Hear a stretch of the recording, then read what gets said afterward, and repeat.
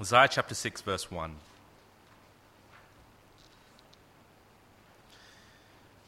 Verse 1. In the year that King Uzziah died, I saw the Lord sitting upon a throne, high and lifted up, and the train of his robe filled the temple. Above him stood the seraphim. Each had 6 wings. With 2 he covered his face, with 2 he covered his feet, and with 2 he flew. And one called to another and said, Holy, holy, holy is the Lord of hosts. The whole earth is full of his glory. And the foundations of the threshold shook at the voice of him who called, and the house was filled with smoke. And I said, Woe is me, for I am lost. I am a man of unclean lips, and I dwell in the midst of a people of unclean lips. For my eyes have seen the King, the Lord of hosts. And then one of the seraphim flew to me, having in his hand a burning coal that he had taken with his tongs from the altar. And he touched my mouth and said, Behold, this has touched your lips. Your guilt is taken away and your sin atoned for. And I heard the voice of the Lord saying, Whom shall I send? And who will go for us? Then I said, Here I am. Send me. And he said, Go and say this to the people. Keep on hearing, but do not understand. Keep on seeing, but do not perceive. Make the heart of this people dull, and their ears heavy, and blind their eyes, lest they see with their eyes, and hear with their ears, and understand with their hearts, and turn and be healed. And then I said, How long, O Lord? And he said, Until cities lie waste without inhabitant, and houses without people, and the land is desolate, a desolate waste. And the Lord removes people far away, and the forsaken places are many in the midst of the land. And though 1/10 remain in it, it will be burned again, like a terebinth or an oak whose stump remains when it is felled. The holy seed is its stump. Let me pray. Father in heaven, as we approach this new sermon series in the parables, we ask, Father, for your Spirit's help. Without your Spirit, we would not understand your word. Without your Spirit, we would not see, have ears to hear, or hearts to receive. And so we pray for those things. We pray that your Spirit would be at work within us, understanding the words here of Jesus and responding rightly in faith and trust.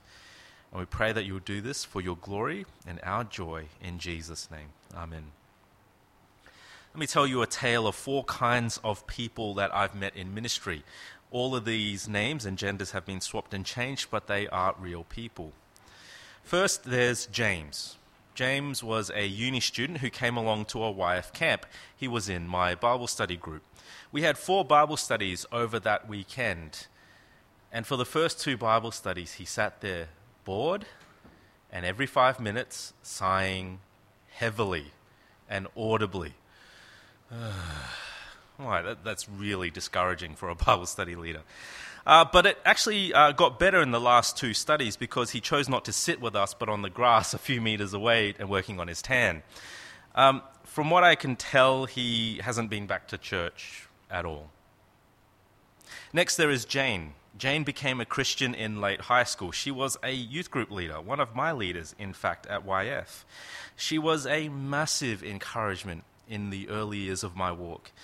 But over a period of a few years, she started to grow distant from church. It started with some Christians that she saw acting hypocritically, and then she had small doubts about her faith, and that started to become big doubts. Her family berated her constantly for her faith, and after being worn down by her family and her doubts, she walked away. I bumped into her a few years ago at a wedding, and we got to chatting, and I asked how things were. And I asked about this. And she said she'd always loved Jesus, but everything else was just too hard to deal with. And for her, it was just easier just to not take it seriously. The third person is Alex. Alex grew up in church. He attended our youth fellowship for about 6 months, and in Bible studies often gave the simple Sunday school answers to everything. You know those answers? Bible, prayer, God, Jesus, right? Those simple answers. He said he followed Jesus, but he would often admit that one of his biggest idols, or 2 of his biggest idols in his life, was his career and his convertible car, which admittedly was very nice. I was surprised after he was with our group for 6 months, didn't see him for a little bit, and then I was really surprised that he turned up to a leadership conference with his fiancée. I heard, however, through family, that while they got married, they ended up getting divorced. He just didn't want to have any part of church anymore and any part of her faith, and so he walked away. He started up a business as a life coach, an entrepreneur, with the motto, "Dance while your money works for you." Last I heard, he was working somewhere on the Gold Coast and not attending church. The final person is Abigail. She became a Christian in high school, and while her parents weren't very keen on it, she managed to stand firm in her faith. Over the years, from high school through to uni and working life, she was steadily involved in Sunday school ministry and her fellowship group. She got married to a great guy. They both served in their church, and now she has 3 kids whom she loves and prays with every night. Now, at first, those stories, they all sound very different. But did you notice the similarity in all of those stories? All of these people heard the same gospel. They each heard the same word of God preached to them, taught to them in Bible study, and yet their lives showed different reactions to that same word. Why? Why do some people carry on in their faith, and why do some people look like brick walls that just can't respond? Why do some people seem to respond but then walk away after some hardship or trials? And perhaps more to the point, you sitting here today, how do you know that you will respond well to God's word, not just today, but also tomorrow and the day after that and the day after that until the end? As we open up our passage today, that's one of the key questions before us. Why do some people respond well and not others? But before answering that question, let's set the scene a little bit. You have a look at verse 4 in chapter 8, and you'll notice that we start with a crowd following Jesus, right? People from town after town coming to hear him speak. Now, on a human level, this might have looked spectacular, but Jesus knows that numbers can lie. So he tells them a parable, a very simple one. Read it with me again from verse 5. A sower went out to sow his seed, and as he sowed, some fell along the path and was trampled underfoot, and the birds of the air devoured it. And some fell on the rock, and as it grew up, it withered away, because it had no moisture. And some fell among the thorns, and the thorns grew up with it and choked it. And some fell into good soil and grew and yielded 100-fold. The end. No explanation, mic drop, walk off. Now, it might be worth pausing here for a moment and thinking about what a parable is.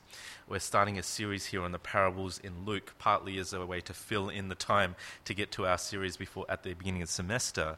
But what is a parable? Some say that a parable is like a sermon illustration. But if a parable is like a sermon illustration, then Jesus is a terrible preacher. Illustrations are meant to make things clear. It's what preachers are meant to do. But often Jesus' parables are quite confusing. Their stories are sometimes hard to understand the details of, and often Jesus just doesn't explain what the parable is meant to illustrate. Some say that parables are like stories with a moral. But again, if they are, then again, Jesus is a bad teacher.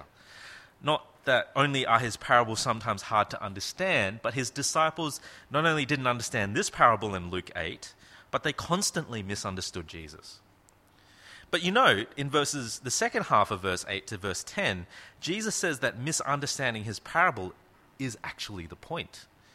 You see, parables are stories, that's obvious, and parables do have a meaning, that should be obvious as well. But being able to understand the meaning of a parable is sometimes outside the possibility of some people. Why is that?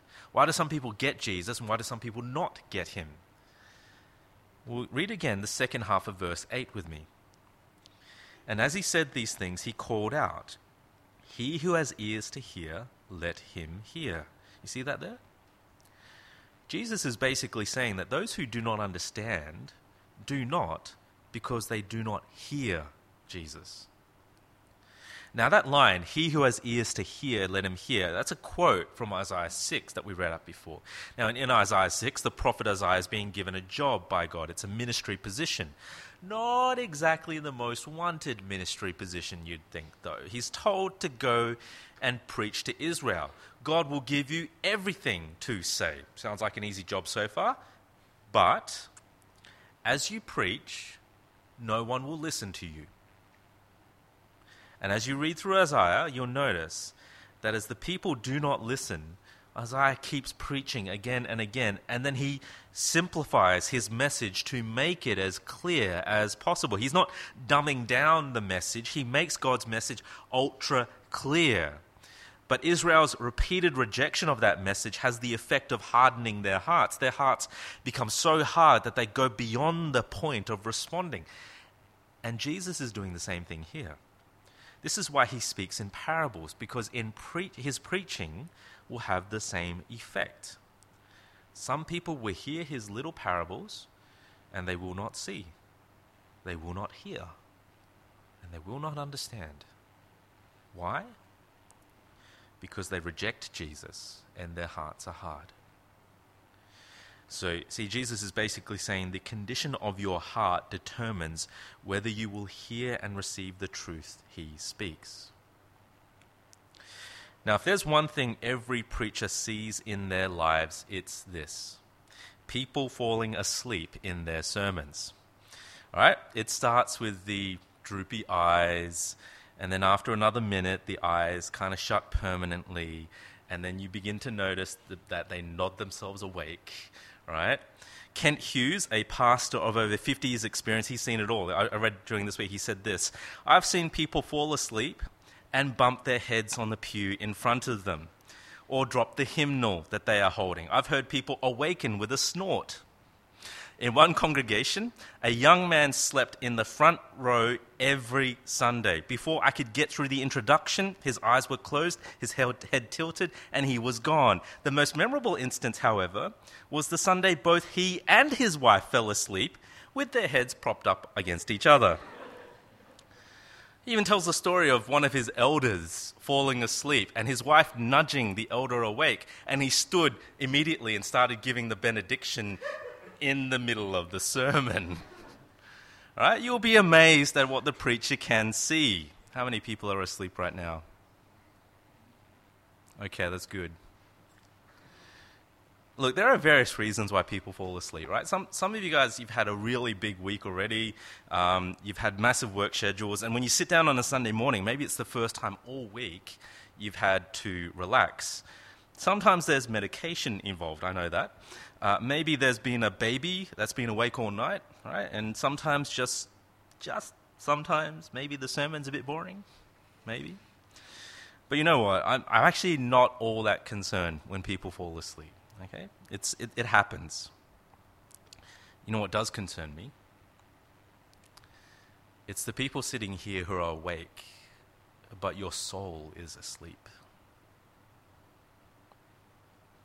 This parable from Jesus lays out the plain truth about what some people are like, maybe even some people here today. So, let's walk through the explanation of the parable and test our hearts. The disciples ask for clarification on the parable, and Jesus explains it like this. First, the seed. The seed is the word of God. Notice that the sower is anonymous. It might represent Jesus, but it's likely to represent anyone who shares the word of God with others. When you tell your friends about Jesus, when you share your testimony with a work colleague, when you sit down and walk through the gospel with someone, you are scattering the seed of the word of God. But the parable is not focused on that much on the sower or the seed. It's focused on the soils that this seed finds itself falling into. See, each soil represents a different response, and to risk mixing metaphors, each soil represents a different kind of heart. See, the first heart in verse 12 is as hard as the pavement. Right? In the experience of most Israelites, this would have been familiar. Scattering seed on the farmland always meant that some of it would hit the hard pavement. Birds would then come and pick them off. And the same thing happens here. When the word of God hits a hard heart, it never penetrates the mind. It never touches the conscience or even enter the heart.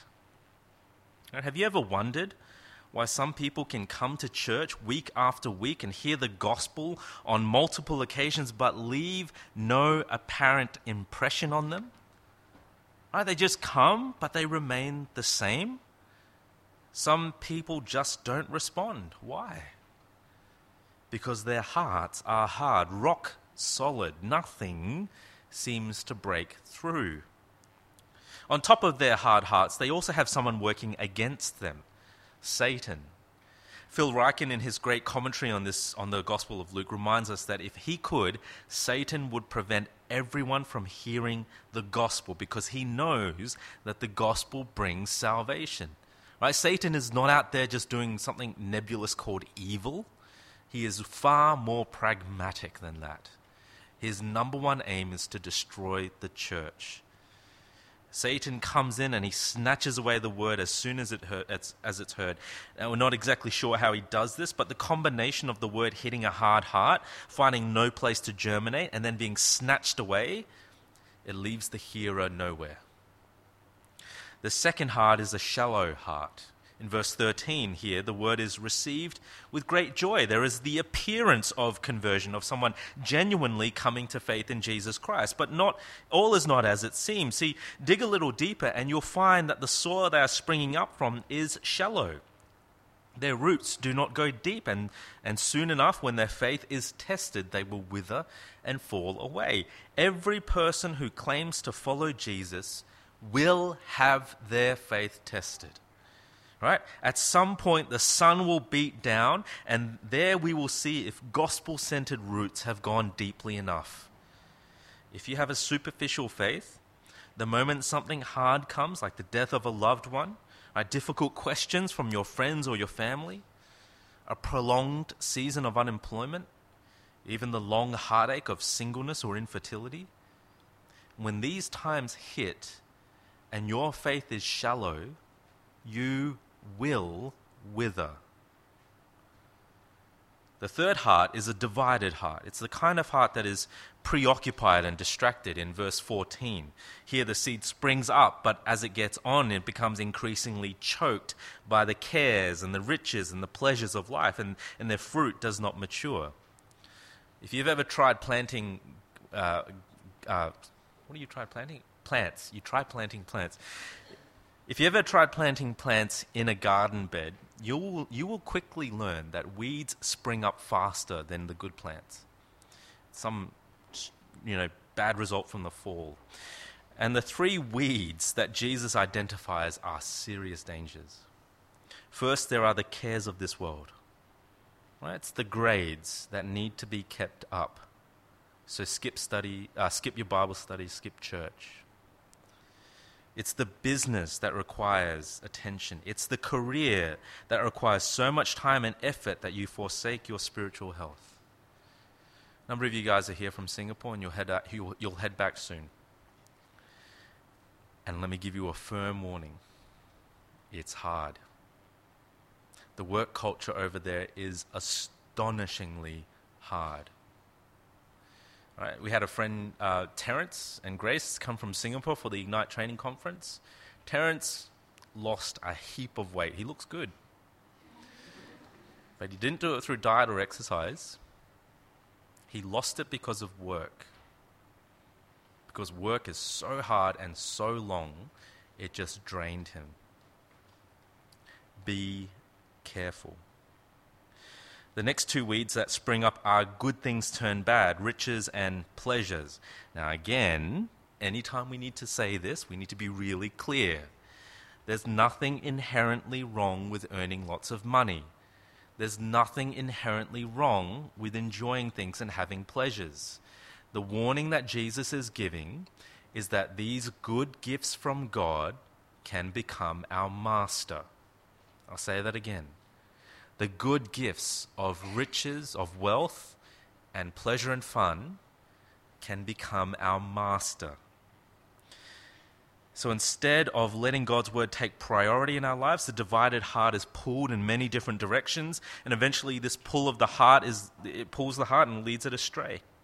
And the word of God is choked by the cares, riches, and pleasures of this life. Their spiritual lives die while the weeds of this temporary life flourish. The final heart in verse 15 is a good heart. It's the heart that is good and honest, not by nature, but by the life given to them by God's Holy Spirit. This is the life of a Christian who has heard the gospel, genuinely responded, and is genuinely seeking to live as God's people under God's rule. Their faith is tested, right? The sun has beaten down on them, but unlike the shallow heart, this person's roots go deep. They stand firm on the solid rock of Jesus Christ.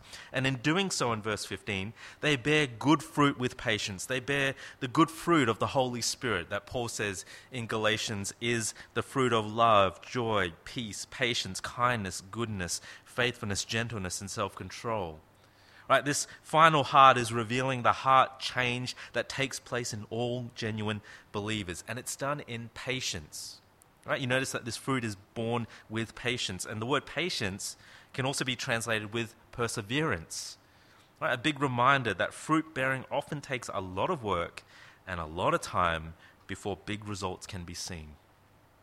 We all want to be sprinters and get the race done as fast as we can. We are allergic to waiting. But the Christian life is a marathon race. Do not underestimate the glory of plodding. One small step at a time in a forward direction.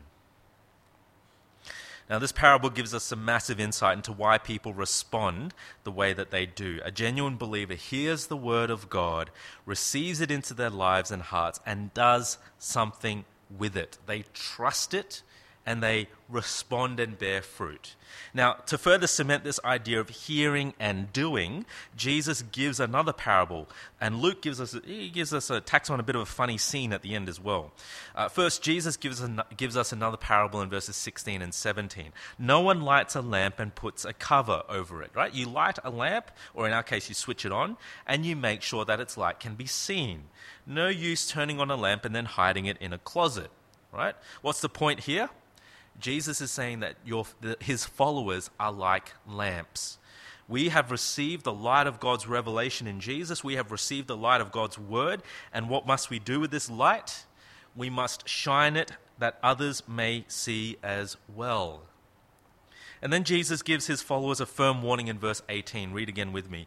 Take care then how you hear, for to one who has, more will be given. And from one who has not, even what he thinks he has will be taken away. Right? You've heard of that phrase, use it or lose it. I'm so familiar with that phrase.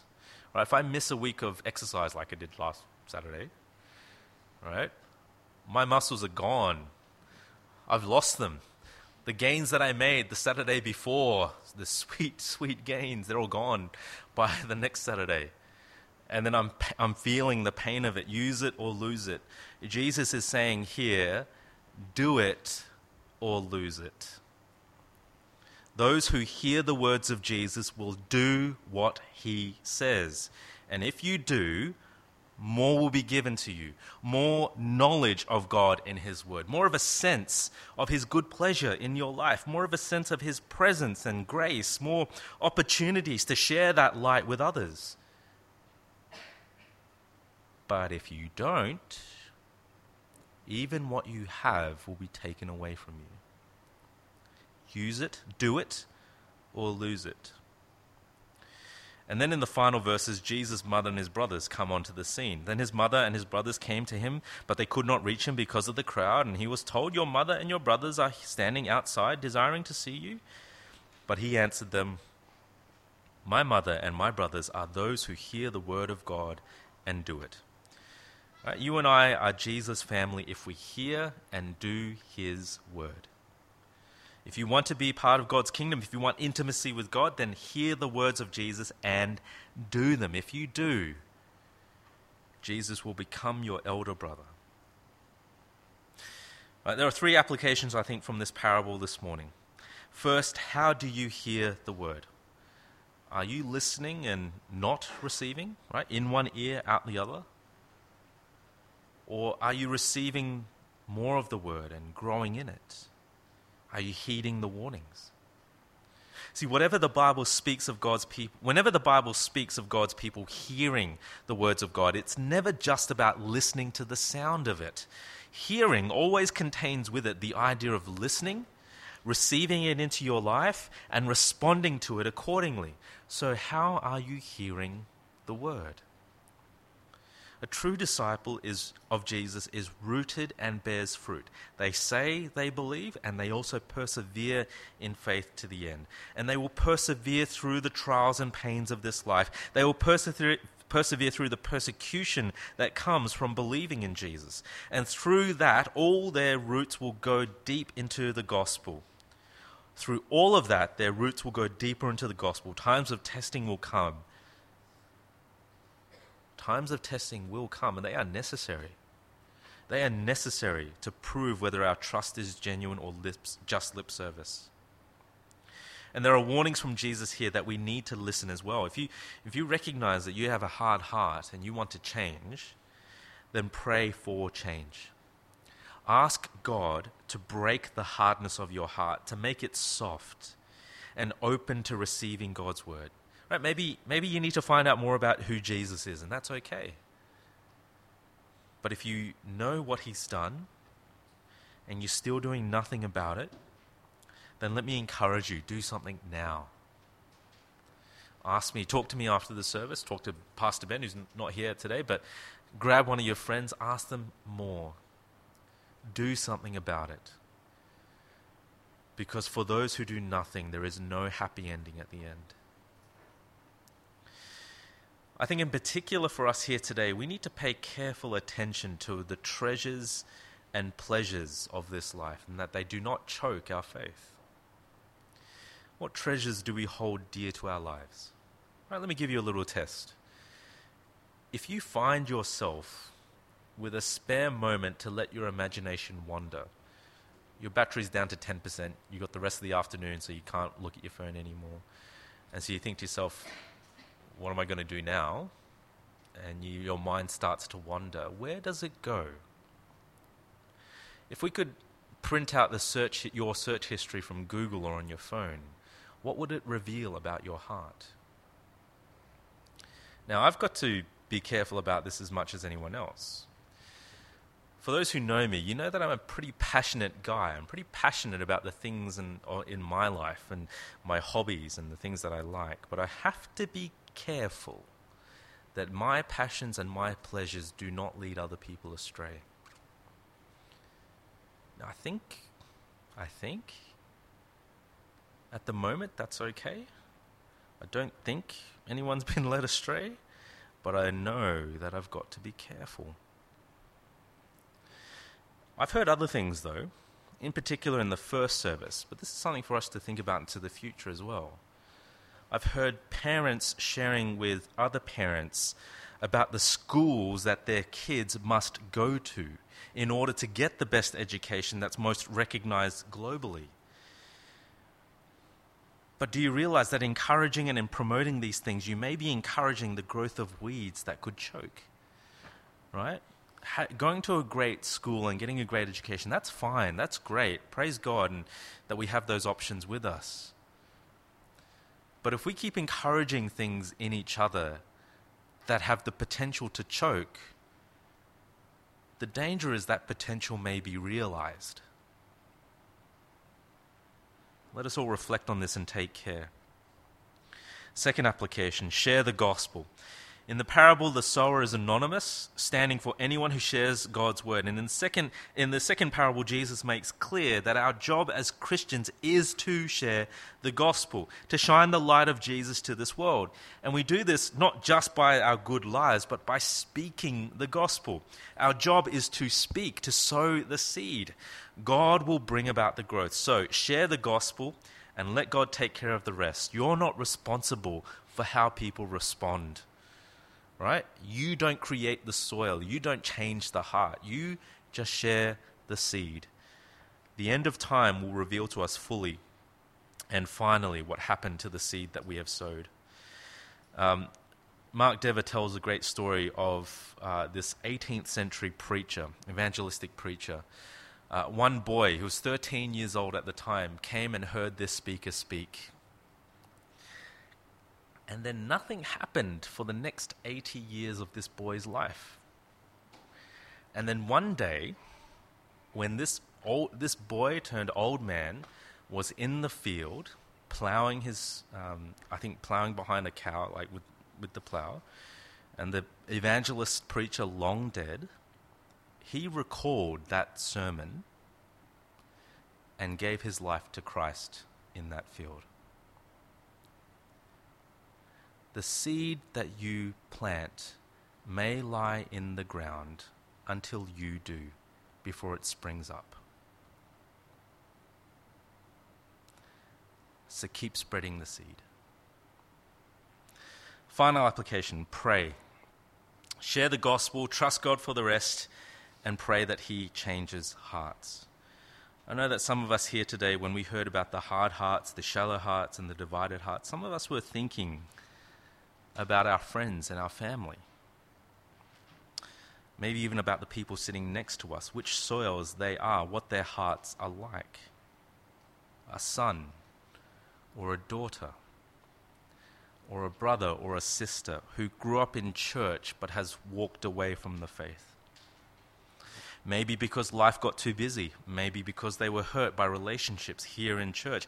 Maybe because they fell in love with this world and fell out of love with Jesus. A non-Christian parent or a spouse, right? They've come to church a few times. They've heard the gospel a few times, but they just haven't responded. I know for some of us here today, there is an agony in relation to this. A pain that this parable speaks so clearly about what your loved one is like. You've seen them walk away. You've seen them non-responsive. It's so hard to see them reject the only one who can save them. So pray. Pray for a change of heart. Pray that God, who can and does change hearts, pray to Him. Pray that God would work His grace into their lives, softening their hearts, deepening shallow hearts, and weeding divided hearts. Pray for those who have faded away because of trial. Pray that they would be encouraged and find healing and forgiveness in Jesus. Pray that they would see the grace and mercy of Jesus as far more powerful, more profound, more delightful, and worth going through the pain of trusting Him. And for those we know who are wrapped up in the cares, pleasures, and treasures of this world, you might have to pray this hard prayer. Pray that God would bring them to ruin. Pray that He would shatter their world so that they would see their deep and profound need for Jesus. At the Ignite conference last week, I met a girl named Tina. She is attending another church that I know well. But I've been there a couple of times in recent years and I can't remember seeing her. And so I asked her, how long she's been with the church. And she said she's been with the church for 2 years, or she was at the church for 2 years, and then she stopped going for 3 years, and she's been back now for another 2 years. And so naturally I asked her why she walked away from church. And she said it's because she fell in love with a non-Christian guy. And she wanted to experience the freedom of life with him. She moved out. She walked away from Jesus because there was this guy who loved her. And she wanted to experience life like that. Moved out, moved in with him, lived it all. And so I asked her, what then brought you back to church? And she said that her life was going so well, right? Living with her boyfriend was great. Work was great. Life was great. And then her boyfriend broke up with her, and her whole world came crashing down. Then and only then did she realize how much she needed God and Jesus in her life. She came back to church, found forgiveness, reconciled with God, reconciled with her friends at church. And there she was at a training conference, learning how to teach and read the Bible for herself and read and teach it for others. The prodigal son had to hit rock bottom before he realized he needed his father. See, as long as we remain comfortable with our pleasures and our treasures, there's no reason to turn to Jesus. Sometimes we have to pray that their lives will become so broken that they will be forced to see that the truest treasure is Jesus himself. And that's a hard thing to pray for. But it might be what is needed. So pray that God will do whatever he needs to do in order to bring somebody back to him. You're thinking about that friend or that family member. Let me pray with you now for them. Father in heaven, give us eyes to see. Give us ears to hear. Give us hearts that will receive your word, good hearts, honest hearts, from which your word will spring forth and reap back 100-fold. But we pray that you would do whatever it takes, not only within us, but within our friends and with our family, to bring us back to you. Tear down the idols that we so love. Break down the treasures that make us so comfortable.